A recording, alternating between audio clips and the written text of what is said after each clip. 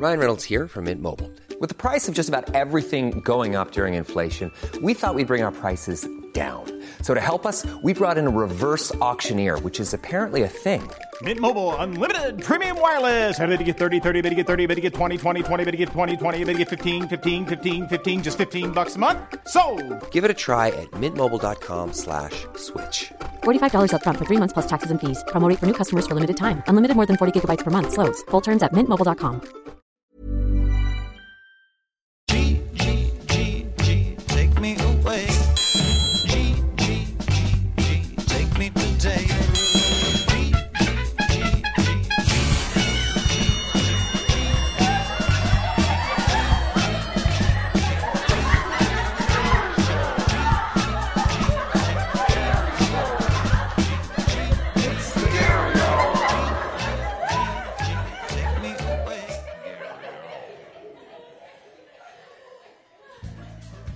Welcome to another episode of The Gary Hour. I am your host, Gary Levitt.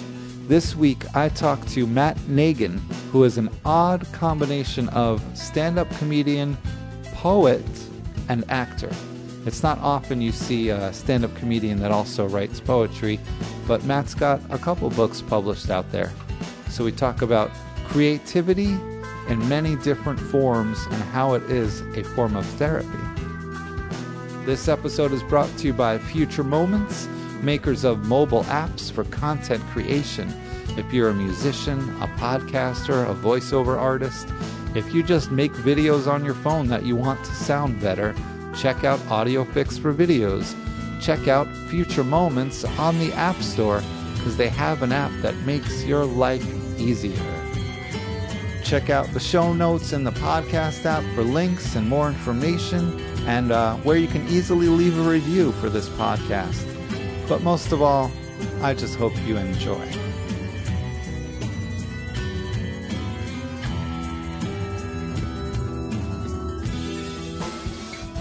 like the setup you got here. Thank you. Yeah, we're going through a couple compressors and all this, all fancy stuff. Nice. So, Matt Nagin, you walked in and you said, do you ever feel like the universe has locked you out? And I said, ooh, I don't want to get into that till we turn on the mic. So, what do you mean the universe has locked you out? I got the wrong keys. Sometimes you have a bad day, and it's sort of a fulcrum of strange events that drive you a little up the wall, and so that was all. But everything's working against you. Well, in a literal sense, I was locked out of my apartment, in addition to other things that went on last night at 2:00, and this guy's trying to rip me off by, and my phone was dying, and it goes on and on. But you know how one thing can lead to another and take you down that sort of rabbit hole of negativity, and where you're talking to yourself, and like, I want to die. But wait, someone tried to rob you at 2 a.m?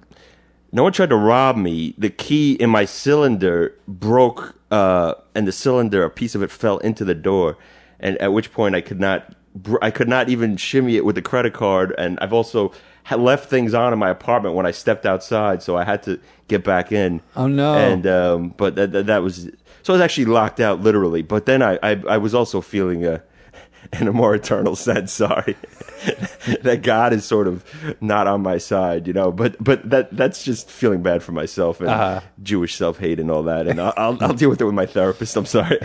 No, that's all right. I'm happy to be your therapist for this podcast. You're saving me $150.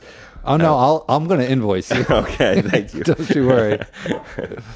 Maybe I get tips too, so All right. Oh, now we're talking. Oh, flow. I feel like that was from the Progressive. So, did you ever get back into your apartment? I did, and now I think I'm locked out again. But where are your keys? I have my key. It's the cylinder that is broken. The guy only got me into the apartment. I thought I had taped it up, and I thought it was locked out. It was the bottom lock. There's a bottom lock and a top lock. So I thought I could get into the top lock, but the bottom lock has a prong where basically somehow it locked again. I don't know. I can't even understand it. That's what I mean. Oh, it's a self-locking lock that always self-locks, even if you leave it unlocked. in theory, when I first tried it, Yeah. you hit the top lock, you leave the bottom lock open, you press this 2-button panel prods inside the door, and the top lock will still open the door even though the bottom lock is broken. That's the theory, but for some reason it switched, and the bottom lock is now stuck. And the top lock won't work anything. Now I know what you mean. It's not your lock; it's the universe that's locking you out. It seems to be sometimes. It's the equivalent of in stand up you want to make a tape. Yeah. Okay. And every time you go to make a tape, there's something that goes wrong. I did my friend's show, and I had almost like the perfect set. This is an example. And many things happen like this, but yeah, it was as good of a set as you could, as for me at least, as I could have. All the laughs were in the right place. Right. And the crowd was great, and the lighting. And there was 2 people recording it. One person, for some reason, it didn't come out, and my friend had the tape. He watched it. He said it was a perfect tape, and he deleted it on his camera. But there's so many things like that seem to. Yes. Sometimes you're in a rut where I could go on and on, but many things. It's almost like it might be some bad karma that I've stored up. That's what I'm thinking. Yeah. So you're a Hindu Jew. Is that what you're saying? I have to start praying to Lord Vishnu. Give me a little of the good mojo. Clear my karma. Clear my aura. Yeah. Retrieve my soul, because my soul was a junkie.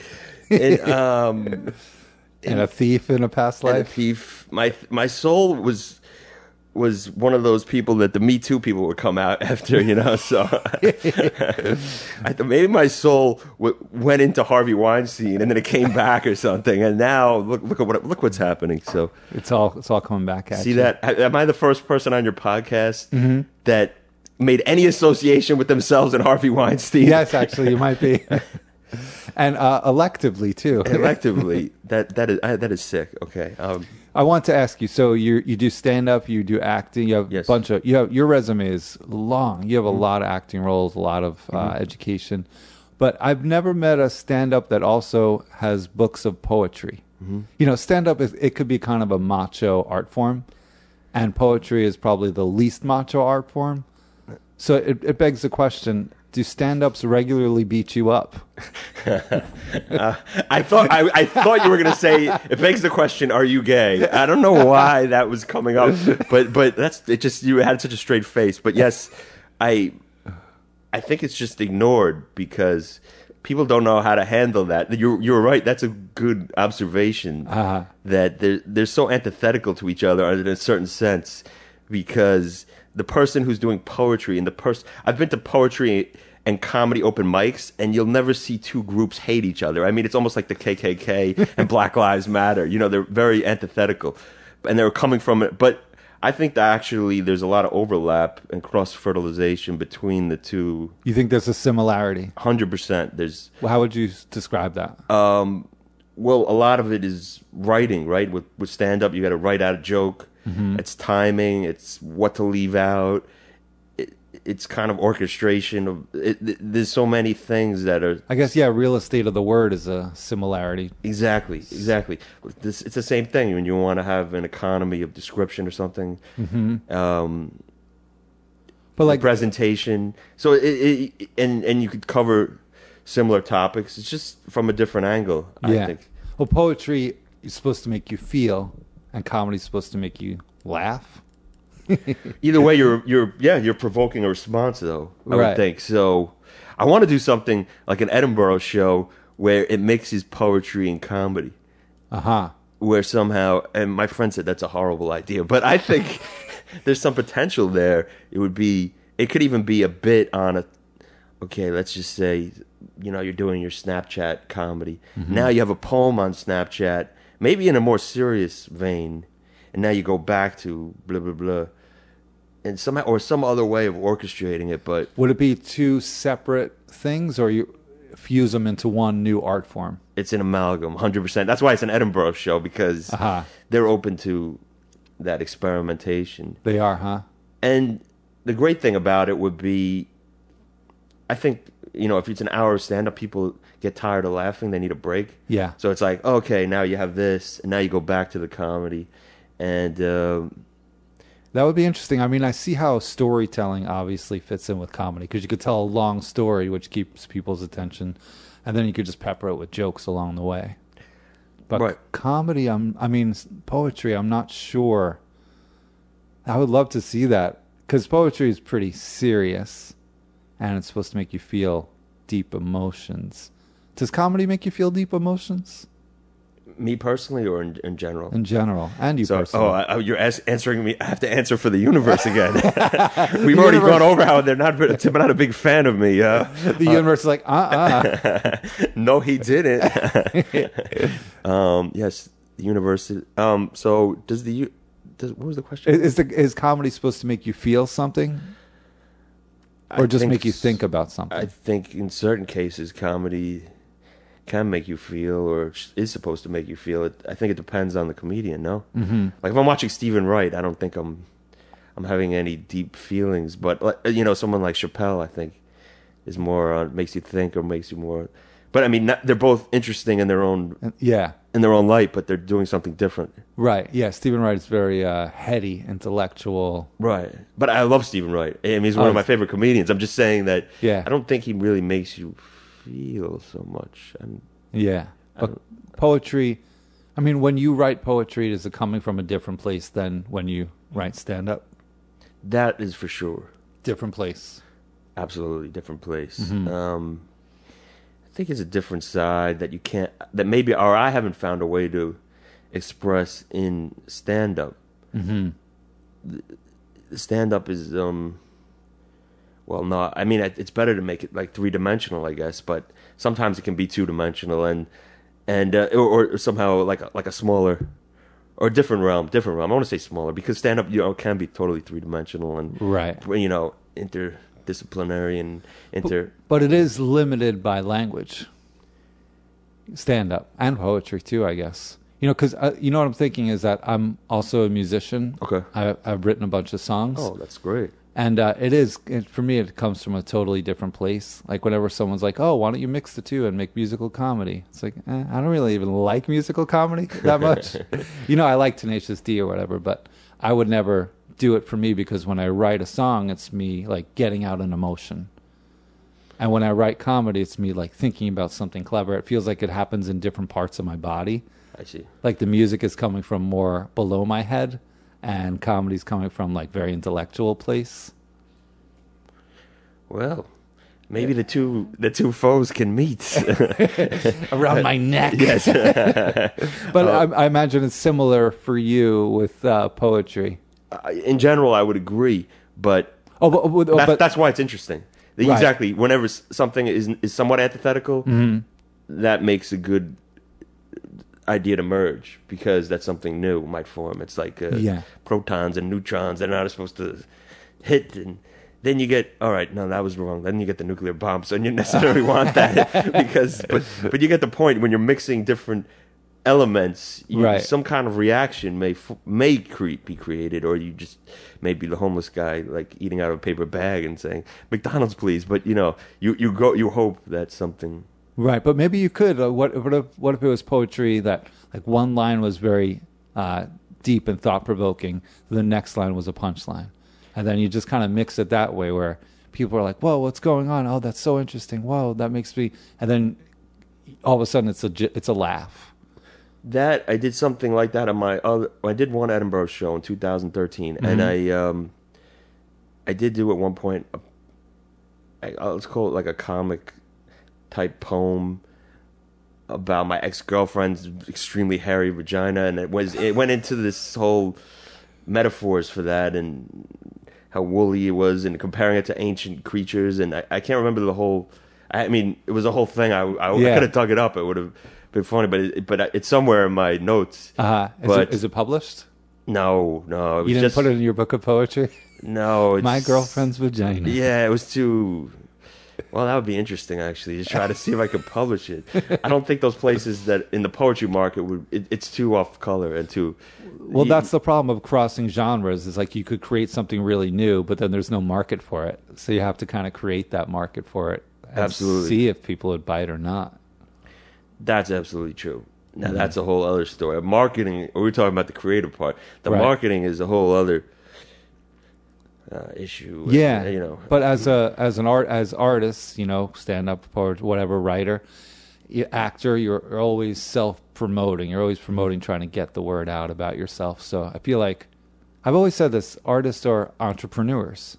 You know, we don't like to think of ourselves as this might sound hotty-toddy, but we don't like to think of ourselves as entrepreneurs, but we are. We like to think of ourselves as like creative types, but you know, if you have once you have an Instagram, you're kind of marketing yourself. I would. You're not trying to sell me something here, are you? No, yes. I'd like you to advertise on Instagram. No, I agree that there's an element of salesmanship, and there's an element of self-promotion and of prostitution of yourself, but there's good parts to it. The feedback is very helpful. Anytime like poetry, for example, since we're talking about it, I'm always surprised when anyone actually even reads any of my poetry, because poetry is a dying art form. Actually, I would say it's somewhat like Jesus. It needs someone to be resurrected, because there are places in New Yorkers and such, but there's definitely no money in it, and there's definitely a limited audience. Mm-hmm. I publish in many places, very few people read it. So the only reason to do it is if you're really passionate about it. Some guy was asking me, he wanted to get into poetry, and I always discourage. As bad as comedy is poetry, forget it. Yeah. The only reason to do it is because you feel that you want to say something, or you feel compelled, and it's that strong. It doesn't matter if one person's going to read it or if no people read it. Right. Otherwise, yes, absolutely. Anything else is better. So it's not a good choice of backup career for your jazz musicianship. It's interesting you wanted to talk about poetry, because this is my slight self-promotion, but yeah. I just so happened yesterday, this is the good universe, so I shouldn't have been complaining. I learned I won a poetry contest. You won a poetry contest. And it was $100 prize, which is it's like double. That's the most money any poet has ever made ever. Yeah, exactly. It triples my poetry incomes from a lifetime. So, but it was nice that I won something. And then she said, your poem and a person who writes teen vampire novels are the two winners. And I guess it was a blind decision making. So she was very surprised that it's for spirituality, poetry about spirituality, that it was a comedian and a vampire fan or something that won, that were the most spiritual. Like a teen pulp writer? Yeah, exactly. They expected, some Buddhist in a monastery in Monterey. Not some guy that writes poetry about his ex's vagina. Yeah, exactly. So she's like, well, anyone can channel the spirit. I think that's what she... Do you remember the poem? The poem that won? Yeah. I don't have it here, but yeah, It's called "If We Are Doomed," but it's not in. It's in the newer book, not the one that I read. Mm-hmm. The newer one is not out yet. It's not out yet. No. When's it coming out? Well, I'm working on talking to different publishers, seeing if I can get. So I don't know yet. Well, now you could put that a little gold trophy on the cover, winner of best book.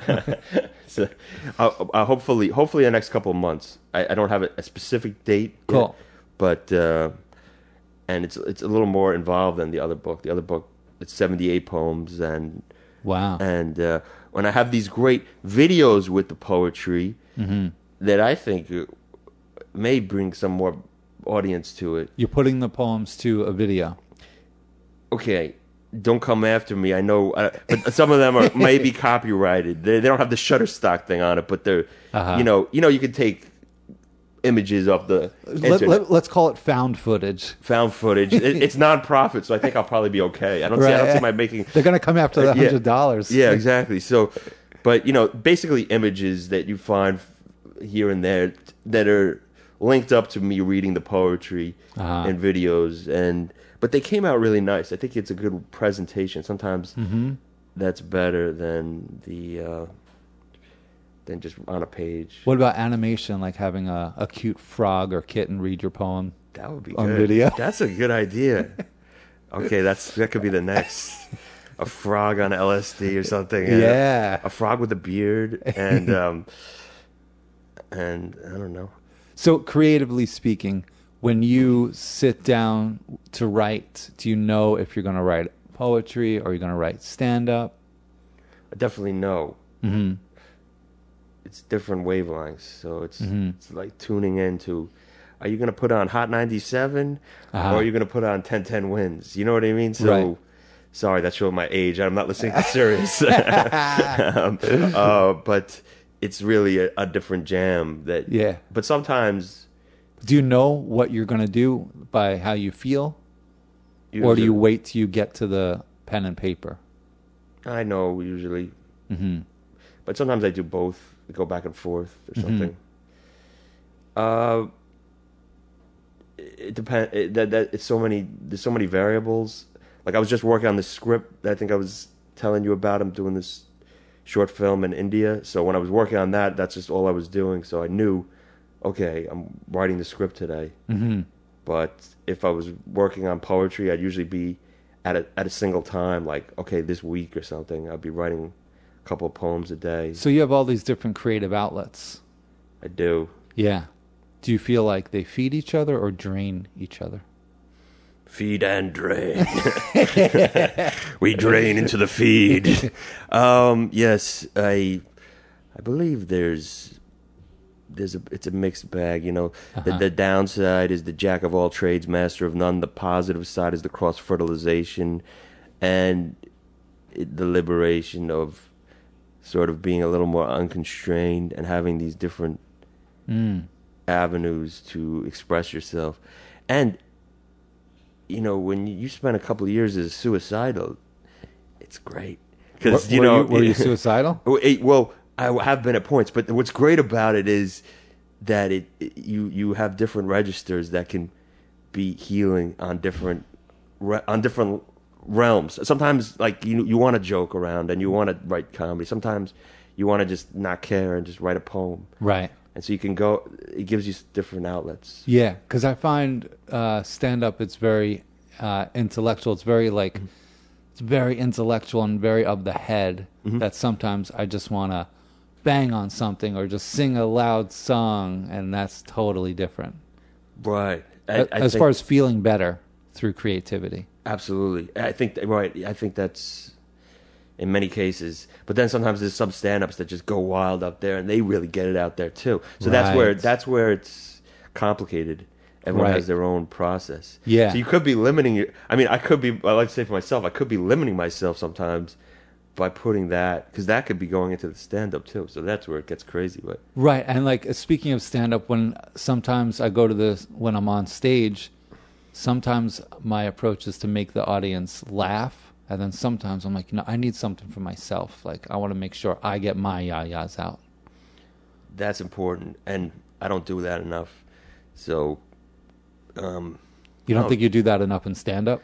No, I think I'm too often. Well, sometimes I do, but especially if it's a show, I think I'm too concerned. That's a block I have of I've got to do well, especially if it's people, and that's negative for your stand-up, I think, because you can't think about that. You have to just think. You're concerned with being the entertainer, right? There's a certain obligation, especially if it's a page. If like people are paid to get in, if they didn't, it's a little more free. Yeah, you get what you pay for. Hey, right? But then I feel somewhat like obligated. I don't know if that's that old school training. Like you can't, telling yourself you can't do poorly, and. But that's the tricky thing, is that sometimes getting your yayas out and having that freedom makes the audience enjoy you more. I agree 100%. I mean, it's way easier said than done, obviously. You're right, and that's why I need to learn that and teach me, oh wise one. Man, if I followed all my advice, I'd be very different. Sometimes I can do, I do. The best for stand-up, one of my favorite parts about it is actually the thing that people seem to value the least.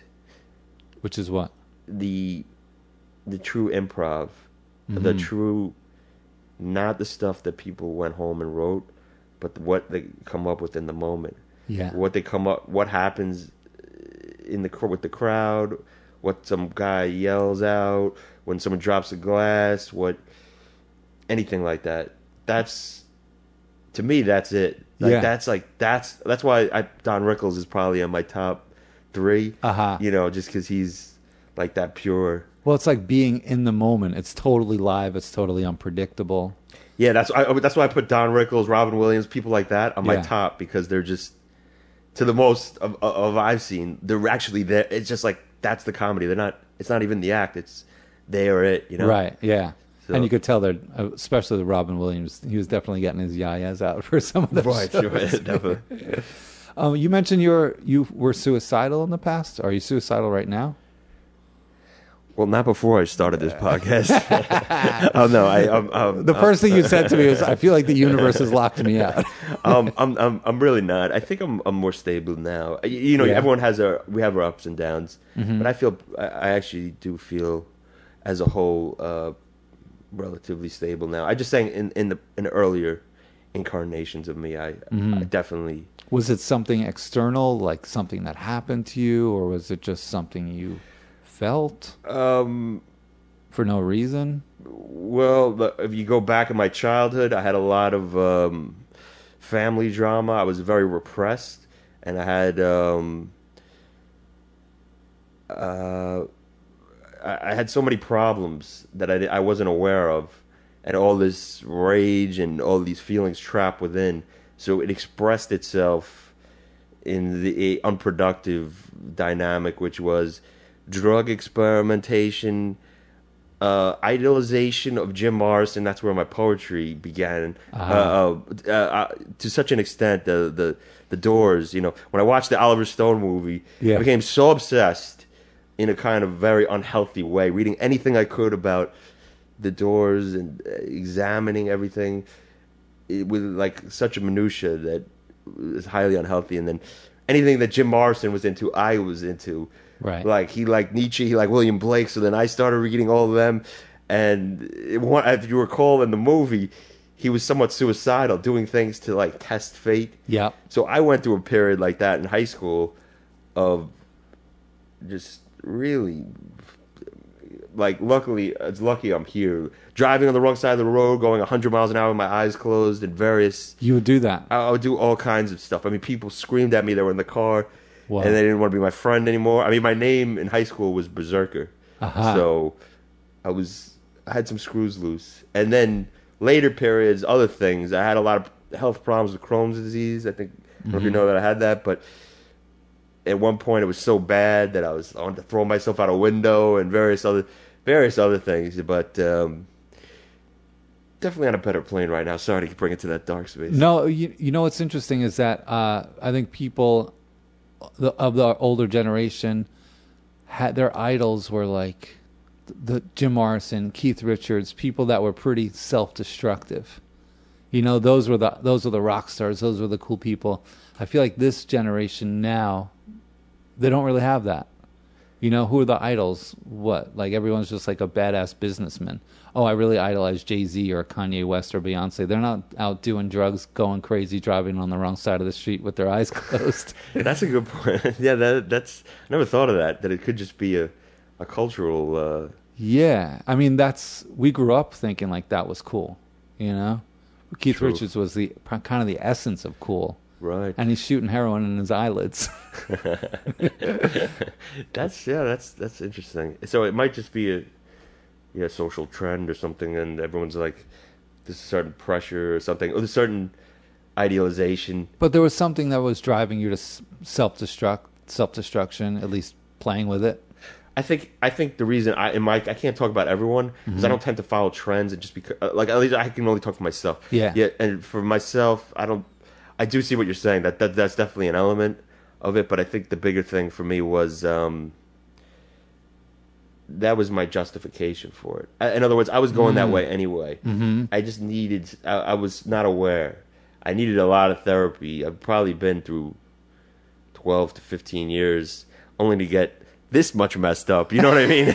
But I needed a lot of self-analysis and Maybe it would have been way worse. It might have been way worse, but to get to where I'm now, I'm pretty stable. Yeah. But I do feel I can ride the ups and downs much better. Are you a middle child? Eldest child. You're the oldest.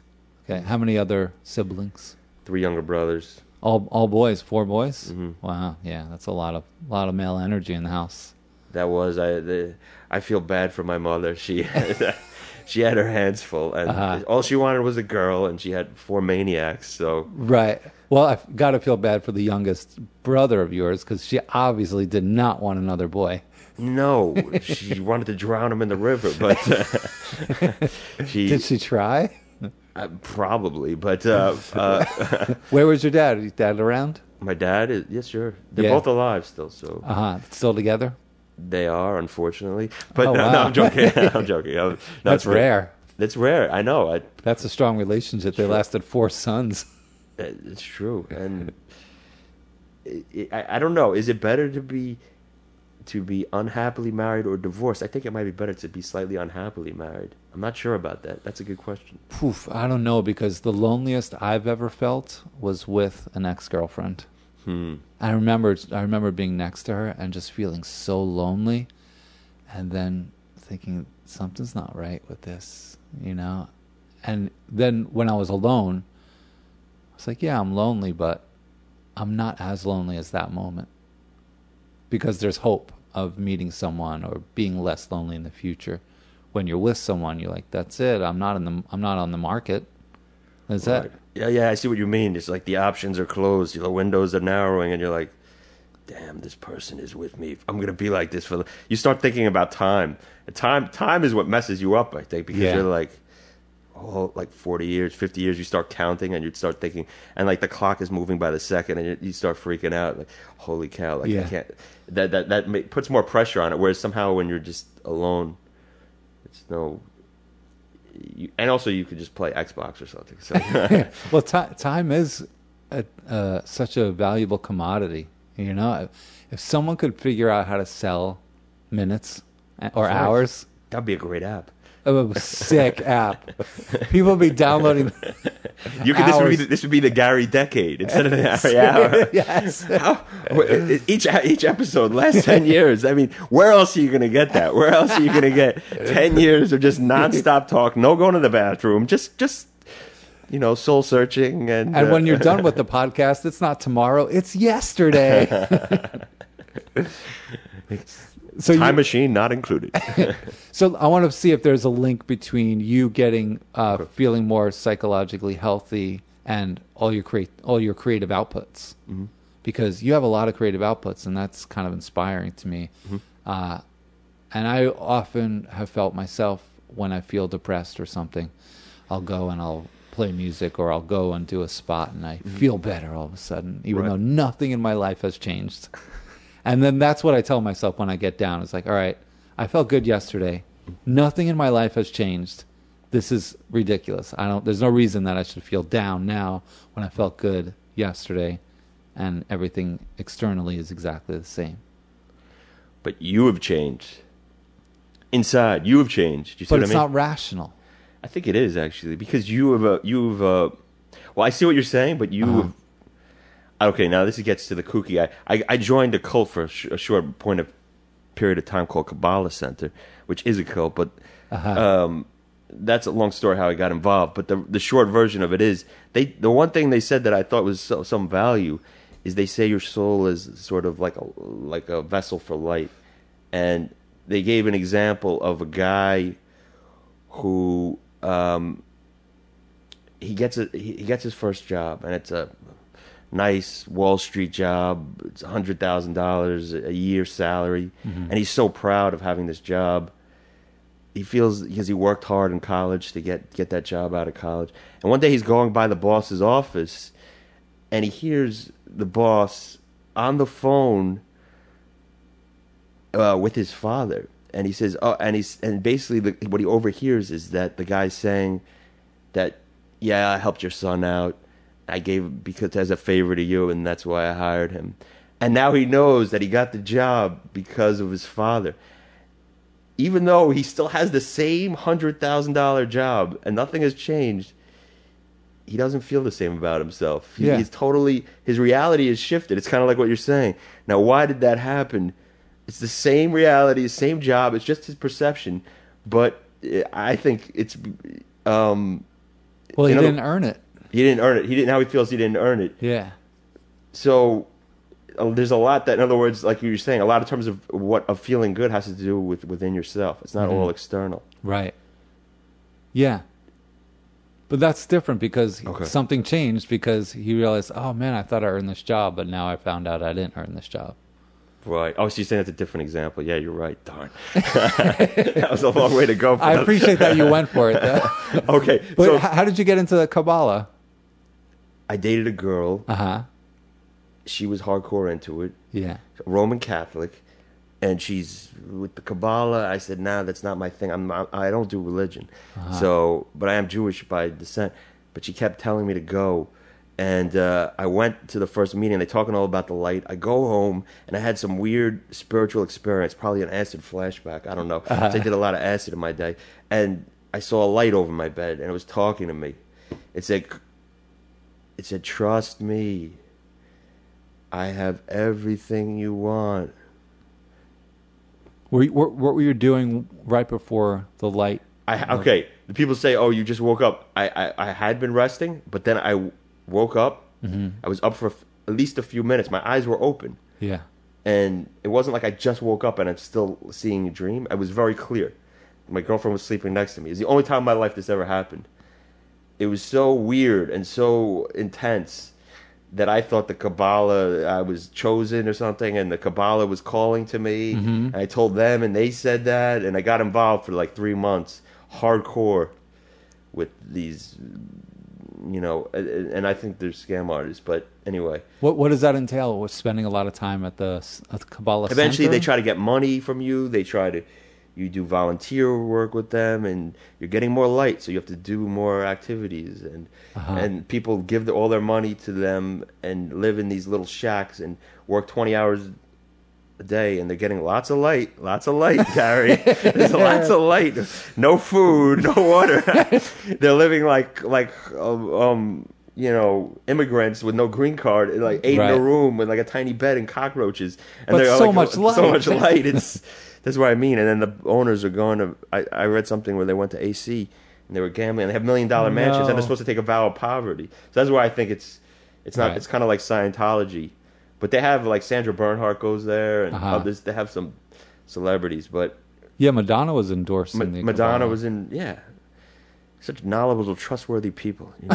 When Madonna likes it, it has to be totally legitimate. So were you going there every day for 3 months? I was going probably, and I was very involved, very highly involved.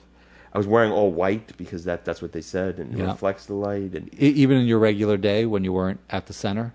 If I wasn't teaching or something, yeah, anytime. I remember I was doing a little stand-up then, and if I would go to their event, and I would do the stand-up, and I'd wear all white, and I would preach to them and stuff.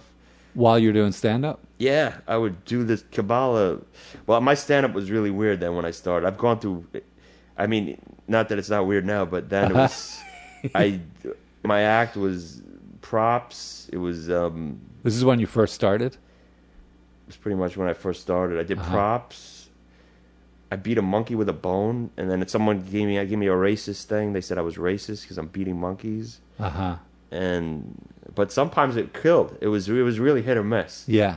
And then I did a whole southern porcupine hunter thing with the hat and a comb and stuff like that. Yeah, it sounds horrible. I agree, but that's what You're like an edgy carrot top. It was like a carrot top. No, but it sounds like you're experimenting, which is good. Yeah, it wasn't really carrot top. It was sort of. It was like David Lynch if he did comedy with props or something. Just weird. Weird. No, I'm not a comedy snob like that. I think if you push I like Bo Burnham, and he does all kinds of interesting stuff. I like Bo Burnham. Mm-hmm. I met him a little when I was in Edinburgh. He was a nice guy, yeah. Mm-hmm. Yeah, his specials are interesting. Yeah, they are. They're kind of... creative. I like that stuff outside. I personally always... I wish there was more encouragement for more of that. Right. More of that kind of, people doing things different. Yeah, there is a comedy snobbery of like once you have a prop, you're a hack prop comic. Right. Yeah. And I saw this guy on a show on Saturday, just a bar show. Yeah. But he did something like that, and it brought that back, all that stuff. He was doing like a safari hunting thing, and he was writing with lipstick over his face, and I know it sounds weird, and he was throwing things at the audience. I enjoyed it. And then I saw this other chick, I think it was at Randy's, who threw dildos at the audience, and hers I didn't enjoy as much, because the audience was getting pissed, and they were getting hit, like they were literally getting hit with dildos, and I don't know if that's a liability. Yeah. I think I'd insure those dildos, but most of the time I enjoy that kind of stuff. You know? Yeah. So what got you out of the Kabbalah? Were you still dating the girl, and you were both involved in it together? I realized it was a cult. Also, I had a dog that was sick, and you couldn't just give the dog some light? I was trying to do that. I was praying over the dog, and they said it could heal. And I bought the Kabbalah water. It's like $4 a bottle. I kept buying the Kabbalah water, going to Long Island as my family dog, feeding the dog. And at first, the dog was licking the water, and it seemed like the dog wouldn't eat anything else. It was like dying. It had a brain problem. And the dog started eating the Kabbalah water when I was praying on it, and I was so. The dog was named Buddha, by the way, which is ironic. The dog was named Buddha? Yeah, all the spiritual. So, and Buddha he was eating the water, drinking the water, and that was the only thing he would take is the Kabbalah water. And I'm like, he's getting better, and I was so excited, and it built me up. And then like the next day, the dog died, and it was that and other things just all hit me at once, and I realized I started looking them up, and I realized this. It just seemed too much like a cult to me, and I just didn't buy into it. The magic hocus pocus of it? You were disappointed by the water? The water, the dog dying, I felt they made promises they couldn't keep. But that's been sort of my protocol. The more you, at least for me, my life, that's been in almost every realm. That just seems to be, that's par for the course. That's human nature. That's everyone's selling something, and it's usually 80% package manure. So but that's just how it is. That I guess that maybe I look at it a little differently. I still now I look at it as I did get some things from that. I learned I did get some benefits from it. From the Kabbalah. Yeah, there's something you can take from everything. Yeah. Yeah. So so your parents had a dog named Buddha. Are they Buddhists, your parents? No, they're Jews. But my mom's like, after we had the dog for like 3 years, she's like, Matthew, I talked to Joanne Brownstein, and I learned that Buddha is marijuana. Did you name the dog after marijuana? I was like, all right, yes. You did? You named the dog? We weren't Buddhists, we Right. were like smoking weed, and we're blowing joint smoke into the dog every day. We're getting the dog high, like we like Buddha, and then we put like other drugs in his bowl. If we got fucked up, the dog was getting fucked up, and the dog would be bouncing or like walking sideways, and like we thought it was hilarious. We put beer in his bowl. I know this is probably abuse of animals. That dog, it's no wonder why the dog probably bit like 6 people, but we would get the dog messed up. Did you ever give the dog acid? I don't think we gave it acid. Okay. I think that would have been too cruel. Yeah. But we definitely, how you, what the hell do you even call that now? Shotgun. Kind of, we do that into the dog, blow it. But if you did it enough, blow it into it, and the dog would suck it up. Like the dog, Buddha actually enjoyed Buddha. It was either Buddha or skunk, huh? Buddha. And I had a dog before that, Fribble, both golden retrievers. And Fribble was the sweetest dog. But you'd say, Fribble, sit! And she'd run away. And which was disappointing, kind of, Yeah. But she didn't have the best life, because my dad kept her on this line outside in the backyard, because we kept it outside. Tied up. Kind of, so she didn't have a huge running room, but she was like my best friend. I was very, very close to her. Yeah. That sounds weird, but you feel bad. I mean, you see the dog tied up, it's trying to expand, it's trying to run wild, and it just can't. Well, eventually my parents put her to sleep. She got Addison's disease. And then my dad, I was working at Wallbounds at that time. My dad picked me up. He goes, "By the way, your dog is dead." That's how he delivered That's the how he news? told me. And then he just kept driving. I was like, oh, okay. I think I started crying. But my brothers didn't care because they got a new dog, so it was fine. But that was like my favorite. That was like my dog, and that was like my best friend. To the degree, like the stereotype of at that time, it was like the only person that understood me in my parents' house. So the only person that understood you as a kid was a dog? Pretty much. I know that sounds sad, but that's how I felt. That's how I felt. When I was younger, sort of. Where'd you grow up? I was in Jericho, Long Island, but okay. I just was sort of the weird kid in school, and I had a lot of bullies. They didn't call it bullying back then. They just called it school. Yeah, it was just school. Like now they have these programs for bullying. I just got my ass beat every day. It was just like normal. That was just Well, they call you a name and then tease you and beat you up. Sometimes it was. I'm not going to say it wasn't all. Sometimes it was my own doing. Sometimes I did foolish behavior, and I also was a wise guy. I was always the class clown. Like I would push people, and then I would provoke them. So then, I'm not going to say. How would you provoke them? Could you give me an example? I would just crack jokes about them in front of the class. Everyone would start laughing at their expense. But then after, I'm going to pay for that because or just do stupid. Okay, here's an example. There's just stupid, weird things happen. Like in high school, I'm on the staircase with my friend, and just a stupid thing. I said, "Pass me the soda." He was up on the top of the stairs. I'm on the bottom. I said, "Slide it down the banister." It was a Sprite. Because I didn't want to walk up to get it. So he slides it down. It falls off the banister, cracks open, it spills Sprite all over the stairs. So we're just two young kids. We're like, okay, we'll go get napkins and clean it up. Totally fine right now, right? Yeah. We go to get napkins. By the time we should have left one person there, but we weren't thinking. Right. By the time we get back, we see the girl who's going to be the prom queen lying there with the broken leg, screaming on her leg. She looks up at us. We've got our napkins. Oh no! Of course, she's dating like the biggest like meathead guy in school. Yeah. Who's jacked up on roids, and they find we broke her leg. I mean, it wasn't intentional, but it didn't matter. Right. So this kid taunted me like forget it for the whole year. It was just like beat ups and I went on and on. And that wasn't the only kid. There was other kids and other things. A lot of it was my fault. We ran a casino in this kid's house. We couldn't pay, but we didn't know they were cheating. They hired the guy we had as the thing was like bullshitting, and so in like 20 minutes we lost. We only had $300. I don't know, $400. I don't remember how much we pulled our money to the casino. We were down like $2,000, and we had no money. So now these kids were like, "Where's our money?" We didn't know. I learned later they cheated, but I was like, I don't have it.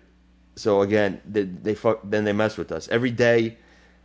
They put a new thing on my lock. That was another thing he would do. The kid would do. Well, like what on your lock? Nacho cheese, whiteout, penning. Every day I have to go spit. I don't. Every day was something else. Some other food, some Sloppy Joe. Yeah. Literally, this went on for months. You had to wipe your lock off every day. Couldn't get it all. I had to get the assistant principal because a lot of times it was stuck with stuff or gum.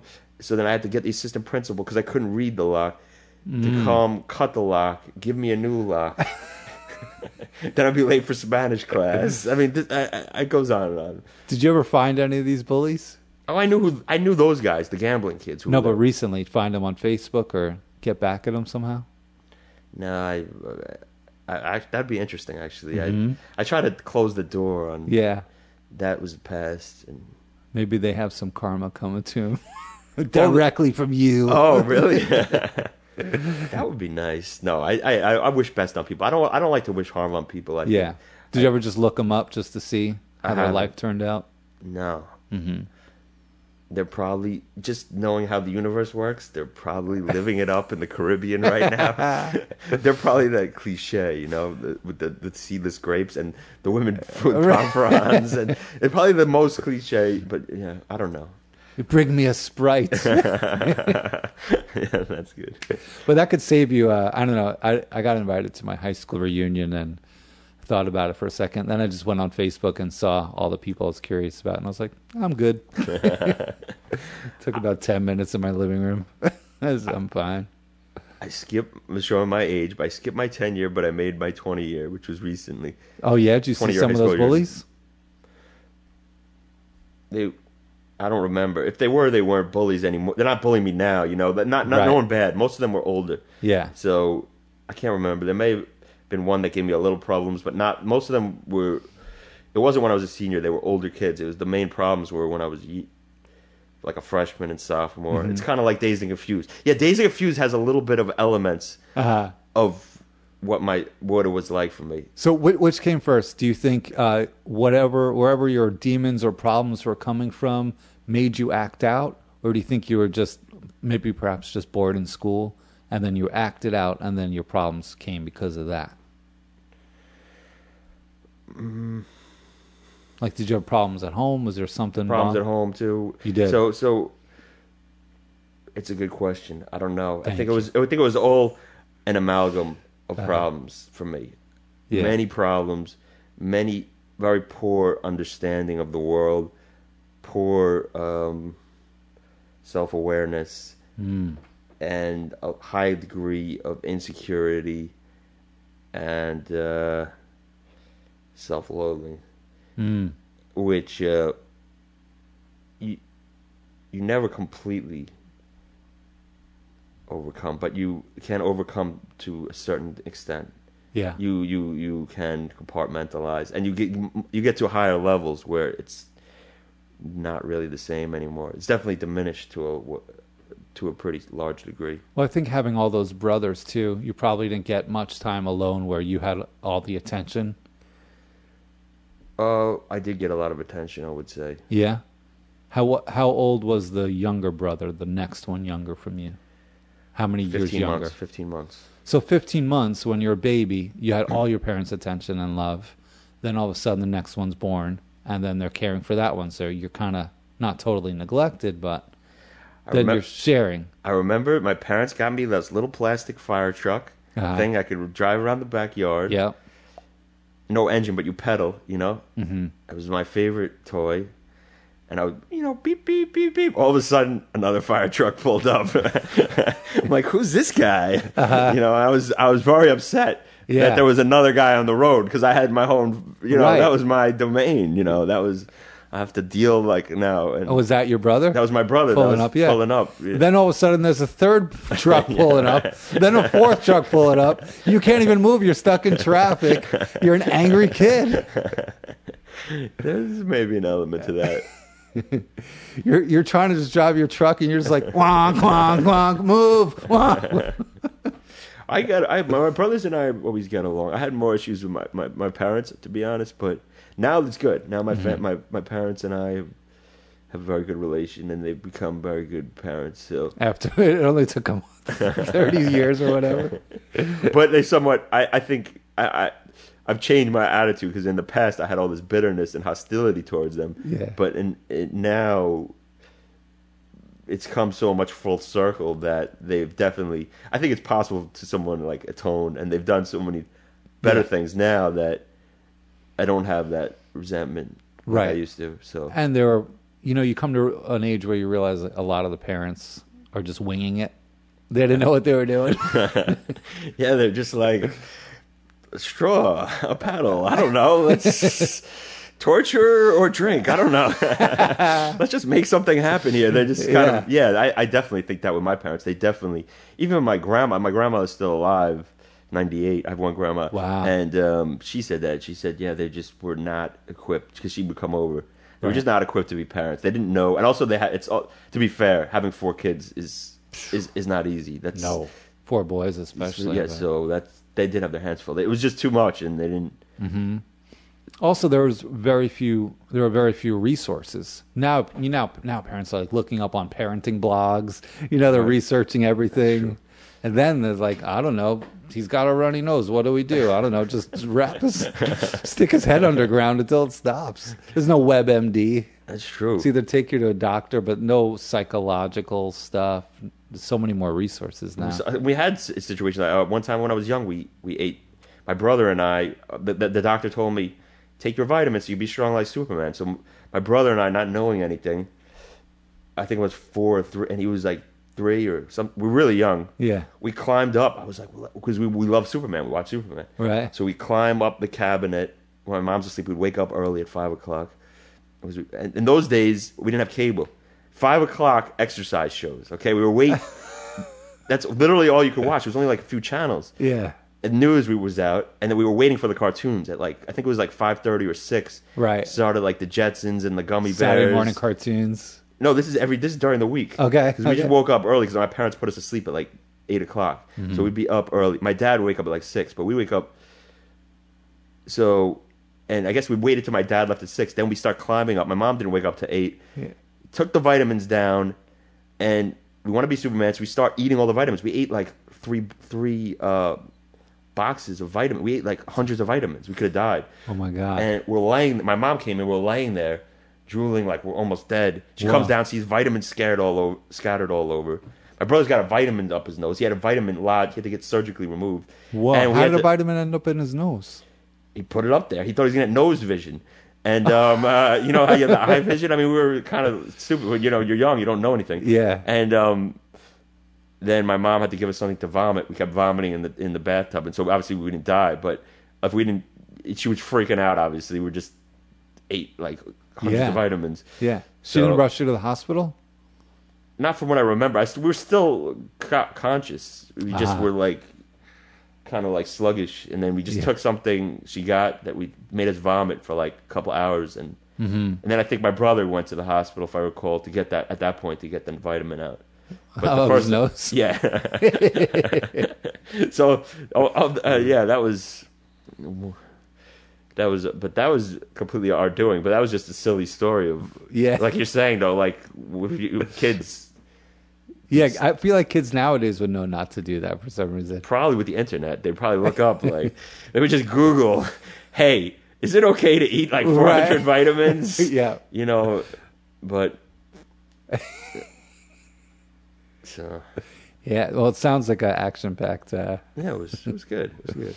So, you mentioned before, which I want to follow up on, you're writing a script for a short film that's happening in India, or it takes place in India? I made another short film. It was in a couple of festivals, and I was in Nice, France for a festival. And or as Americans pronounce it, nice. And very nice. So there was a producer there who I hooked up with, and she was interested in this idea to fund the short film, but it would be shot, if everything goes as planned, in Delhi, India. Nice. With Indian actors, Indian crew. And you're writing the script. Can you give us a synopsis? I suppose. Or is it too early? Only because it's not out there, but it's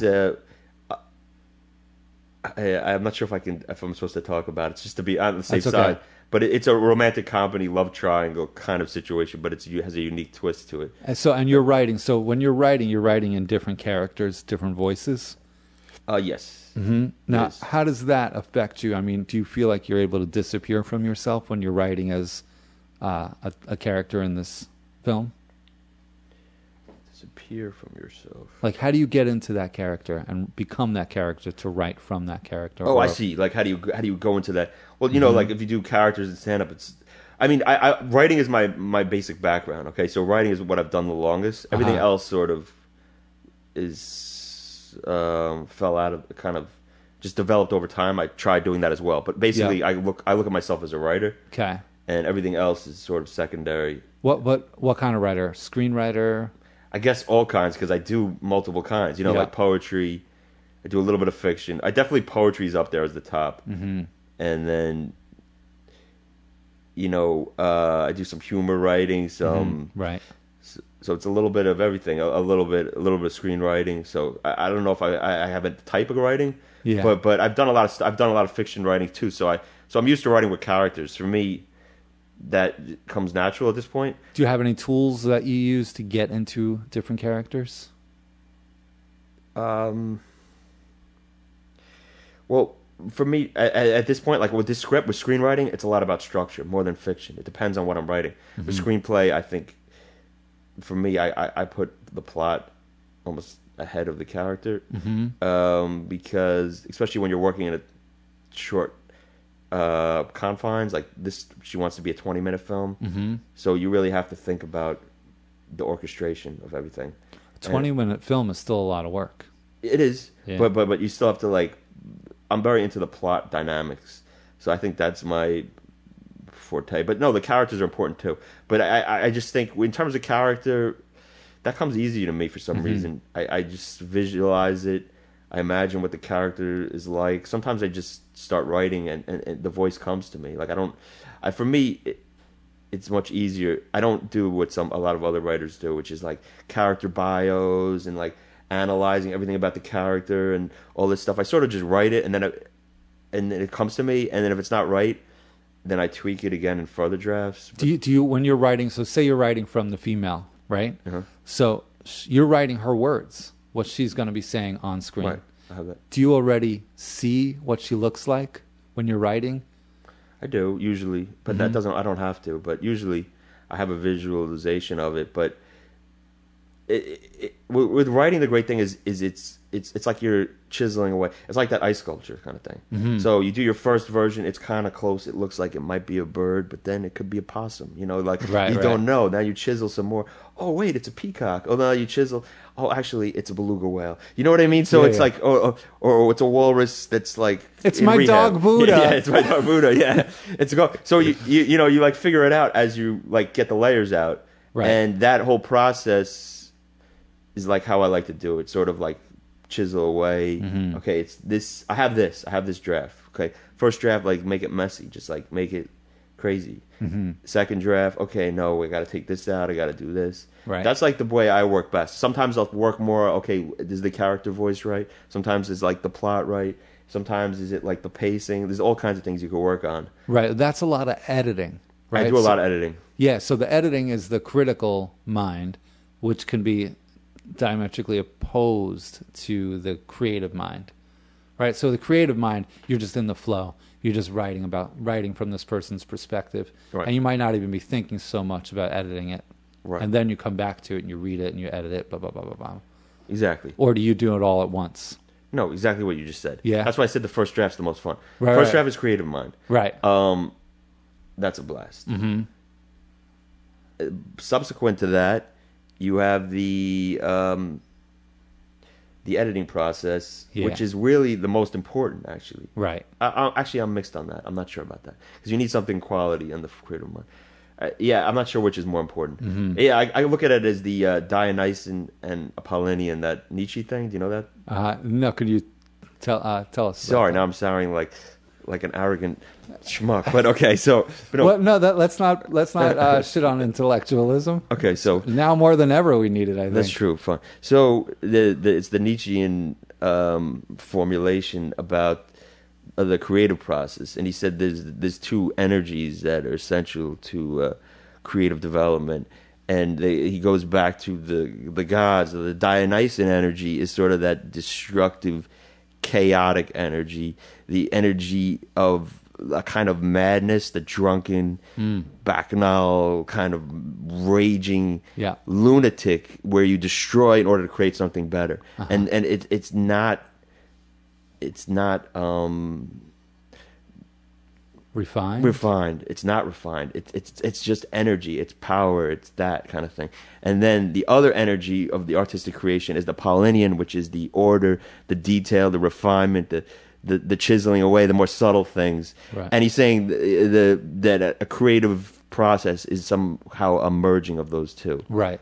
Which makes sense. Except the creative part of it doesn't have to be wild and destructive.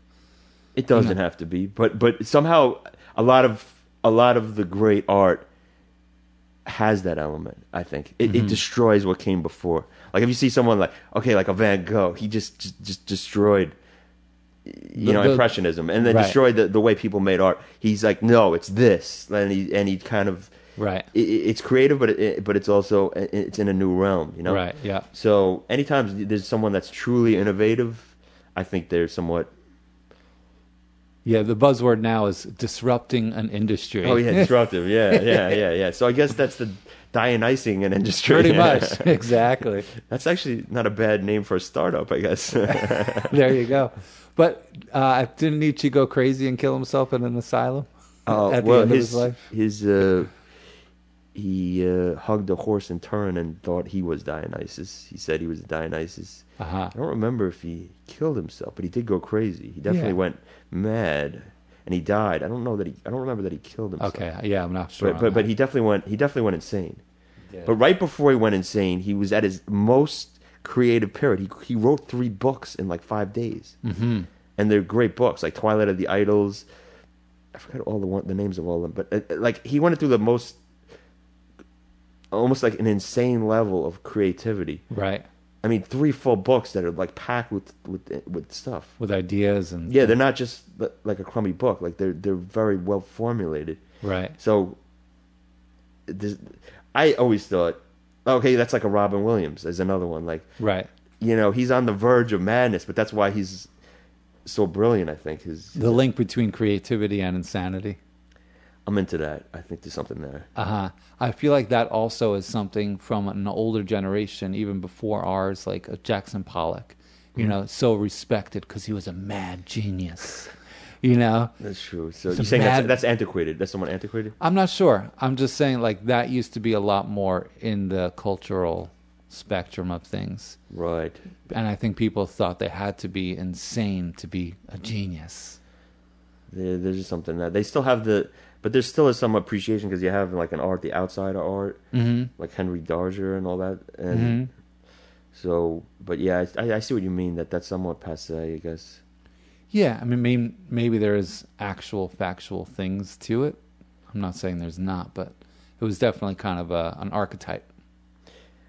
If you look, there's books on that Touched by Fire, and I mean, so many the creative types had that. Yeah, I mean, Virginia Woolf drowned herself. Hemingway blew his brains out. Hunter Thompson blew his brains out. Anthony Artaud went crazy. Van Gogh cut off his ear. Yeah, I mean, it goes on and on. Like, if you actually look through all the Poe was an alcoholic. I mean, it's not all of them. There's definitely well adjusted. There seems to be a running theme. There's a running theme. But then it's like, all right, okay, then it begs the question, what came first? All that creativity, and then it just led them to drink or whatever, kill themselves? Because it's hard. It's hard to be creative because you don't always get the rewards. It's a lot of effort. It's a lot of energy. It's a lot of draining, putting out yourself. And sometimes the rewards come, sometimes they don't. Or you could be very self-loathing, like you said about yourself, that you don't even like it. You don't like your own work. Oh. And then you're driving, then you're like, all right, I'm going to drink. I'm going to cut my ear off. Something like that. Oh, I see what you mean. Yeah, well, there's the perfectionist element. I think most creative types do like some element of their work, but then there's also that it kind of goes back and forth. When you're in that, I get this with writing too. I'm sure you get this with stand-up. Like when you're first in that initial phase, you're like, oh, this is it, and this is the new plateau of you've reached this new horizon. Yeah. Like you hear angels, like you think this is, and then a couple days go by and you're like, what was I thinking? Like that it goes constantly going in waves for me, like where I'm like, oh, I got this, and then down, I'm like, I don't know what I'm doing, then back up. Exactly. That and in stand up you really feel it because sometimes you're getting the response. For example, you have a great show and everyone's laughing, and you're like, oh, I think and then the next night it could be for whatever reason they're not feeling you, and even with the same material. Right. Yeah, it's stand-up is really confusing in that sense. But yeah, I often wonder if creativity leads people to, drug abuse or something like that, just because you don't get the rewards. Well, this has gotten quite deep, Gary. We've gone down the rabbit hole. Yes, I don't know. I don't know. It's a chicken and egg thing, but I do think. I always thought the opposite, but you might be right. I don't know. I always thought the opposite, that creativity saves a lot of people. Oh, definitely. Yeah, I definitely think that. Yeah. You mentioned like for someone like you that you said you're self-loathing. If you're self-loathing, why would you do stand-up, which is the most horrifying thing to do? putting yourself up there in front of people. I don't want to be known as self-loathing, man. You know what I mean? I have a self-loathing component. Right. I have a self-loathing Elements. Yeah, from my past, but I wouldn't say that.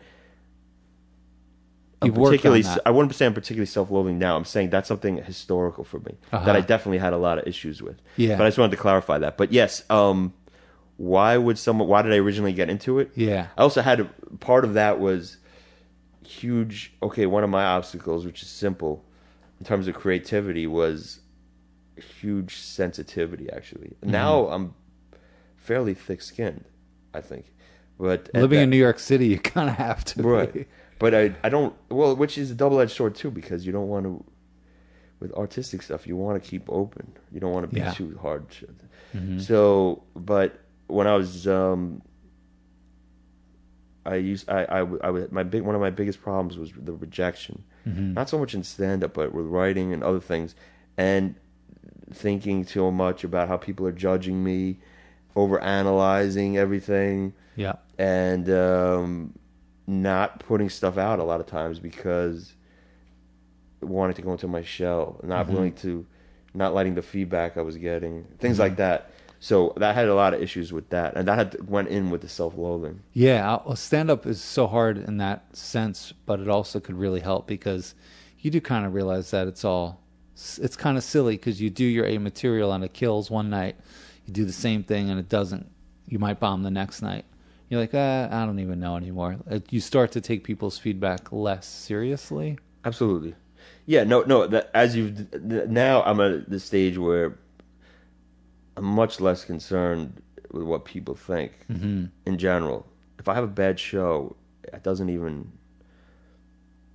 I barely notice it. Usually, unless it's like really a big show or something. Right. But usually, it doesn't have the same effect that it used to have. I don't care as much. Yeah. So I'm much more liberated, and in terms of rejection, I can deal with that. I've gotten so much rejection. Right. I mean, basically, the entertainment industry is just constant rejection. Yeah. I'm just almost used to like that universe that's locking you out. That's the entertainment industry. Yes, basically. Yeah, that's a good. Actually, that would be a nice title for like a podcast or something, or whatever show. Yeah, I also thought another one that I was thinking of that I would call it "The Audience Is My Shrink." I like that as a I like that neurotic, self-analytic kind of thing because I think that's dangerous when comedians talking about comedy's my therapy. You do not want the audience to be your shrink. I know, but what if it actually is? You're so screwed. Well, that's probably my problem. That's probably why I'm locked out of the universe. Never getting to the bottom of it all. Yes. But I think on some level it is. Maybe that's why I'm not progressing enough. But I think it's good if it on some level it has some cathartic element. Mm-hmm. Yeah. Well, you are progressing. I mean, you just did shows around Europe. I did do that. Yeah, that's true. What was it like doing American comedy in Denmark? Well, actually, they were very good crowds. I was concerned that they wouldn't. You did shows in Denmark, France, Germany. Was that? Sweden. Sweden. They were actually all the shows went very well. I was kind of surprised because. I thought there might be some language barriers, or they understood English fine. They did. And I picked out the material that I thought would be appropriate. I mean, I really didn't. I thought, if anything, there might be better crowds. Maybe it's better when they don't understand me.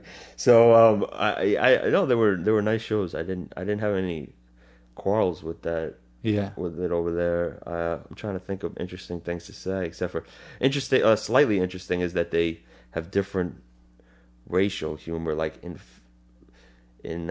Stockholm, it's like, how about those Finns, huh? Yeah, right. And you're like, I don't know. I don't trust those dirty Finns. Like how. So I was in Denmark the other day. Let me tell you, like I don't know. It's kind of like that. It's kind of like like 80s. Hey, how about those Puerto Rican? It's like that weird. It was weird, man. Like they all have like their own, but they're all white and they're all pretty much the same to me. So like, right. But they had a little bit of that. They had that. I found that interesting. Yeah. How long is the average spot in these places? That I did, or Just you're on a comedy show with other comedians, right? Mm-hmm. So like in France, for example, with the other similar comedians, to here. I think I just did like 10, 12 minutes or something. Okay. Were they speaking in French? Maybe it was 15. Some of them were French, some of them were English. Mm-hmm. Actually, no, I think that was English night, so most of them were English. But I did do some when I was in Denmark. Yeah. I was in Copenhagen. I was the only one in English. The entire show was in Danish. And they're like, Hitler. You know, you're like, oh, all right, Holocaust joke. Yeah, exactly. I just had to figure it out. AIDS. Like I would hear like one word, and I'm like, okay, now he's the AIDS bit. It went from AIDS to Hitler. Interesting. Okay, I got to take notes on that. But otherwise, I had no idea what they were saying. Right. Was it tricky going up after all that? I thought it would be, like I said, but they were really nice. I think they appreciated. You know, there you're the unicorn. You're sort of oh wow, it's from New York. Mm-hmm. So here they're like another goddamn straight white male Jew. Right, get it over with already. Yeah, you know. But like over there, it's like you're like wow, you're from New York. It's rewarding, right? Because you see all your effort pay off a little bit, appreciated more. You know, it is nice to know that I'm beloved in Sweden.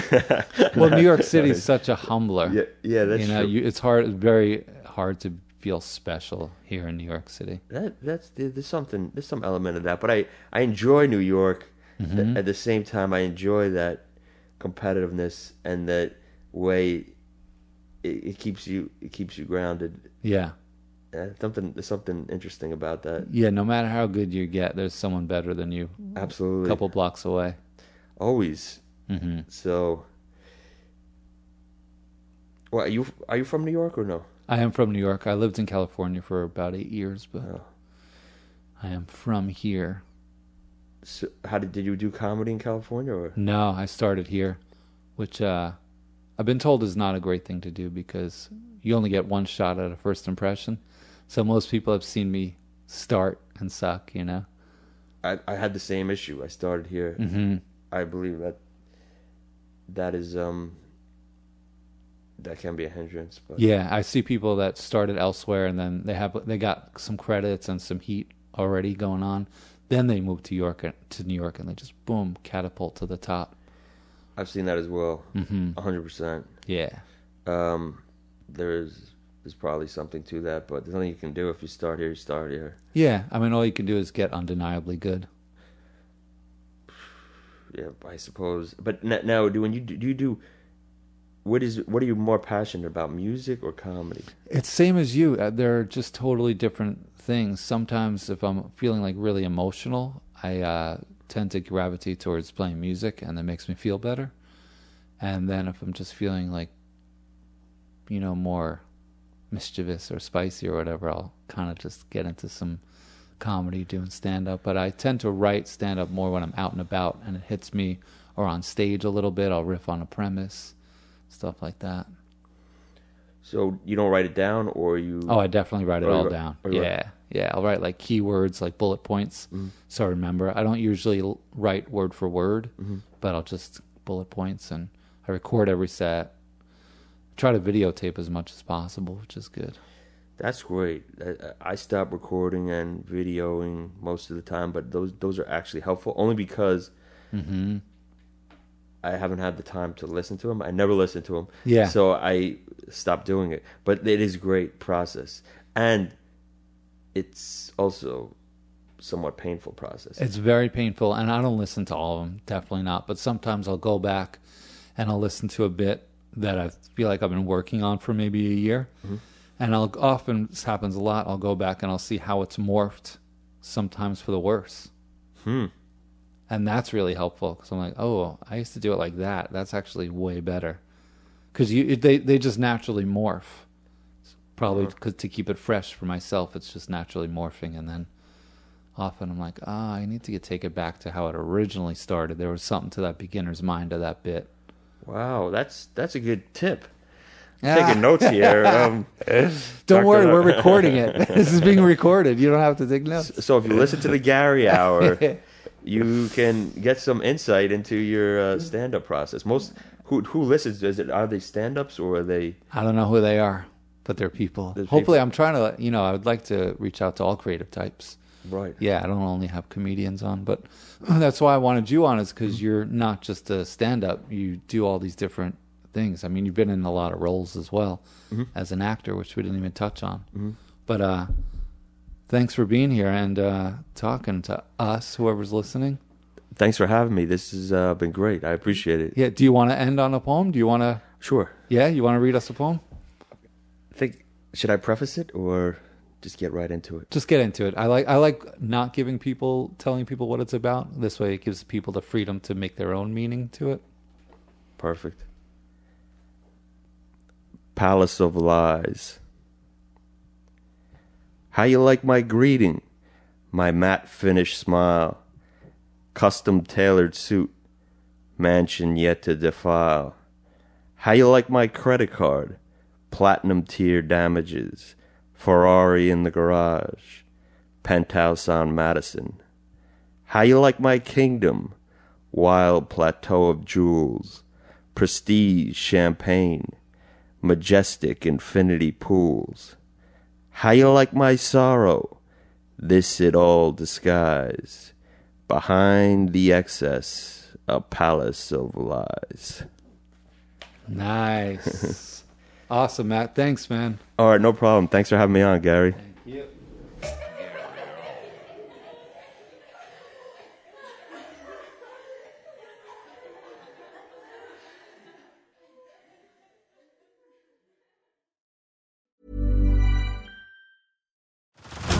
Head over to Hulu this March, where our new shows and movies will keep you streaming all month long. Catch the award-winning movie Poor Things, starring Emma Stone, Mark Ruffalo, and Willem Dafoe. Check out the new documentary, Freaknik, The Wildest Party Never Told, about the iconic Atlanta street party. And don't miss FX's Shogun, a reimagining of the epic tale, starring Anna Sawai. So, what are you waiting for? Go stream something new on Hulu. Join us today during the Jeep Celebration event. Right now, get 20% below MSRP for an average of $15,178 under MSRP on the purchase of a 2023 Jeep Grand Cherokee Overland 4xE or Summit 4xE. Not compatible with lease offers or with any other consumer incentive offers. $15,178 average based on 20% below average MSRP from all 2023 Grand Cherokee Overland 4xE and Summit 4xE models in dealer stock. Residency restrictions apply. Take retail delivery from dealer stock by 4/1. Jeep is a registered trademark.